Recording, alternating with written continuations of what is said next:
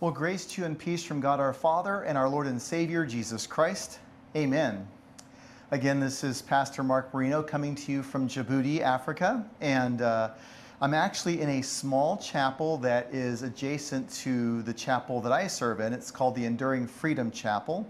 But this little chapel is actually kind of the Blessed Sacrament Chapel. And this is utilized by our Catholic brothers and sisters. So it's a pretty narrow little spot, but it's perfect for recording a sermon. And so I'm glad that I get a chance to be with you this day and talk a bit about this Every Good Gift sermon series, because I'm so thankful I've been able to hear the different messages. I saw the Pocket Pastor, and we're really kind of getting at the idea that God gives us of himself. And one of the things that he gives to us is his wisdom, his understanding, his knowledge. And so as we explore some of the textures of this, I hope it's been a blessing for you as you follow our Lord fearlessly in his strength and in his wisdom. So I wanted to share with you a passage from the book of Proverbs. And if you're in the early service, you would have already heard this, but hey, it's never bad to hear God's word twice. So Proverbs chapter 1 begins thus. The Proverbs of Solomon, son of David, king of Israel. To know wisdom and instruction, to understand words of insight, to receive instruction in wise dealing in righteousness, justice and equity, to give prudence, to be simple, knowledge and discretion to the youth.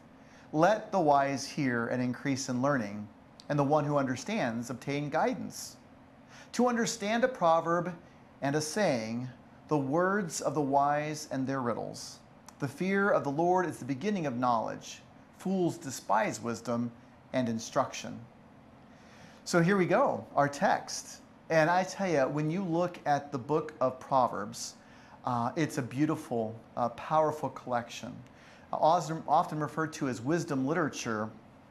You could call the Proverbs a grouping of groupings or a collection of collections because it takes together, if you will, some anecdotal experience. It takes together axioms, proverbs. And so, but one thing is clear, and this first 7 verses that we looked at make that abundantly clear, and that is the fear of the Lord, awe in his sight, knowing who the Creator is and who the creation is. That truly is the beginning of wisdom, that's the beginning of knowledge. And I want to talk about every good gift. You all have received amazing gifts in different ways. I know that I have. And so coming out here and serving in Africa wasn't necessarily a gift that I thought I needed or wanted, and yet it absolutely has been a gift. And maybe you can say that while it might be better for me to be at Family of Christ, God is certainly bringing his good gifts to Family of Christ, even in my absence. So if we want to look at this idea that knowledge itself is a gift, that's something we ought not take for granted, although it may seem counterintuitive, because we look at knowledge as something that we acquire. We look at knowledge as something that we're in control of. If you can just go to the library or you can open up a book, you're going to gain knowledge. And so sometimes we think, well, knowledge isn't really a gift. It's something that you acquire. It's something that accumulates.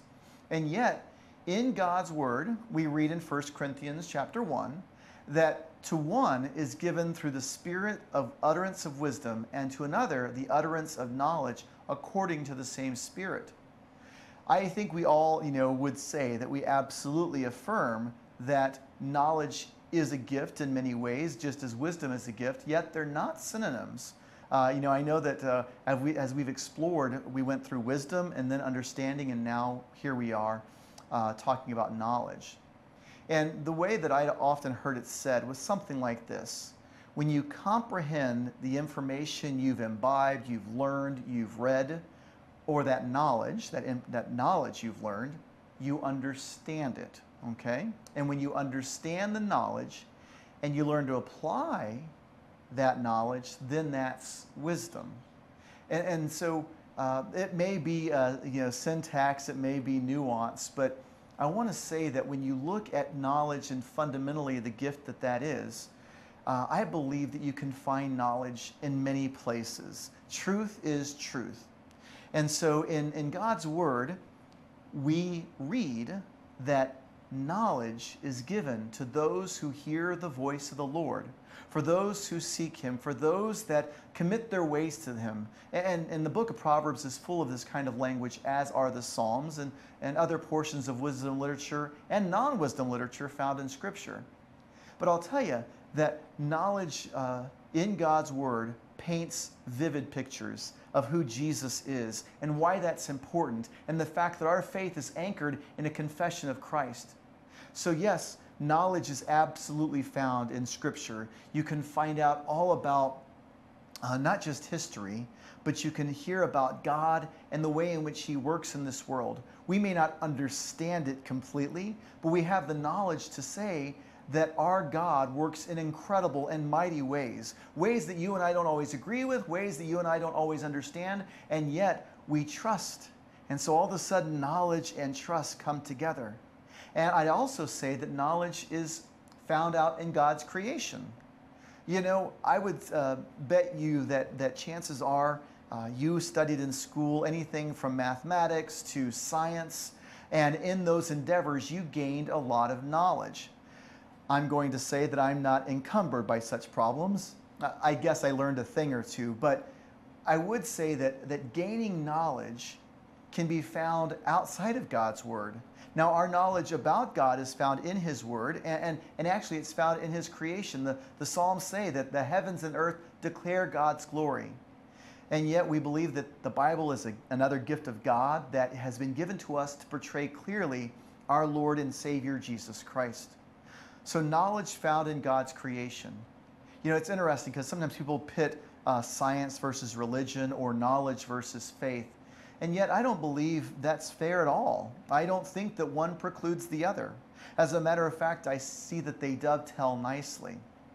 You know, if you go out to the Grand Canyon, you're not going to find a religious person's Grand Canyon and a secular person's Grand Canyon. You're going to find just the one. And different people from their worldview, from their knowledge base, will say, here's what I believe or think about the Grand Canyon. And so yes, we derive knowledge by reason. And that's really important, that we are factual, that we are reasonable, right? As Scripture says, let your reasonableness be made known to all. Yet, knowledge by reason is not greater than knowledge by faith. They're different types of knowledge. And yet, I told you, truth is truth. And so ultimately, when we look at knowledge by faith, we're talking about things that aren't always demonstrable and proven as such, and yet faith seems to be bolstered time and time again through various pieces of knowledge. My own faith in God has been bolstered by discoveries in history, right? Discoveries in archaeology, discoveries in science. All of these things point me to Christ our Lord and to knowing that he is true, that he is real. And so when we're talking about every good gift, I want to affirm that the knowledge you have is a gift. And the way in which you think, the way in which your brain is wired, that's actually a gift. It's not a bad thing. And if you're the kind of person that's like me and you like your faith to be anchored in truth and in knowledge, then this sermon should very much speak to you, because our faith does not necessitate turning off our brains. Our faith does not necessitate not being reasonable. But we do read this in 2 Peter verse 3, or chapter 3, verse 18. But grow in the grace and knowledge of our Lord and Savior Jesus Christ. To him be both glory now and forevermore. Amen. I hope you notice that, because there's a connection between growing in your knowledge, which we all say we want to do. That's the heart of discipleship. That's the heart of outreach. That really is the heart of community. And those are the three emphases that Family of Christ has in this season. And we say it's anchored in the knowledge of the living God. And so connection of growing in knowledge with growing in grace is important, because then we use that knowledge not to somehow put other people down, or we don't use that knowledge in a self-serving way. We use that knowledge in a way to point others to Jesus Christ. And yes, not only does it take knowledge, but it takes also wisdom and discernment. And we pray by faith that we receive this gift of wisdom and discernment along with knowledge with every good gift that God gives to us. And we can thank Him for that. As a matter of fact, just over my shoulder here, we have a crucifix. You don't always see those in Lutheran churches, although I will say in the Midwest, you actually find more than maybe you'd guess. Historically, or maybe theologically, people might say Catholics are apt to have a crucifix, the body of Jesus on the cross, where Protestants or Lutherans might tend to have an empty cross because we emphasize the resurrection. And yet, it is our Lord Jesus Christ that we proclaim. And Jesus, as we read in the Gospel of Luke, grew in wisdom and stature and favor with both God and man. And it's Jesus who grows us, not just in wisdom, but in knowledge. Not just in wisdom and knowledge, but in grace, in truth, in love. And so my prayer for you is, as we look at every good gift, those things God has for us, that we would know that the words of Proverbs chapter 1 are absolutely true, that the fear of the Lord is the beginning of knowledge, and it's only fools who despise wisdom and discipline. I pray that this season you have the opportunity to give thanks to God for His many good and great gifts. I want to just share a closing word about how things are going out here in Africa. If you'll indulge me, I guess you can hit stop on the player and be done. But I'm humbled. I've received some cards and emails and letters, and thank you so much for your continued support and love. Ministry here is crazy. It's great, but it's very, very busy. I can't quite tell you all the details, but I can tell you lives are being changed by the gospel of Jesus Christ. There are people who have brokenness and hurt and are open to a pastor, a chaplain, maybe for the first time in a long time, if ever. But there's also people who are absolutely on fire for Jesus, and they come and they participate, and their faith is fed and it has grown. And so I'm very thankful for that. Just to give you a couple of updates, we do have a new chaplain assistant, or what's an enlisted counterpart referred to as religious program specialists. And so now we have 2 religious program specialists along with the 3 chaplains just on our team. And then outside of that team, we have about 4 other chaplains and about that many different chaplain assistants or religious affairs specialists. And so it's a great team, and we're getting ready to head into the holidays, obviously with Thanksgiving. We have a big bazaar coming up where local Djiboutian vendors are able to sell their goods on base, and the chapel has a key part in that. And of course, then we move into December. And I know that service members really miss their families back at home over the holidays especially, and so I suspect counseling loads will go up, and that's the way that goes. But I rejoice that even though I'm about 9 hours ahead of you, I get to see and worship with you virtually. I'm very thankful that God has given us this ministry together, that you and I have the opportunity to reach out with the gospel of Jesus, with the knowledge of who He is, and that the Holy Spirit uses those efforts to change lives.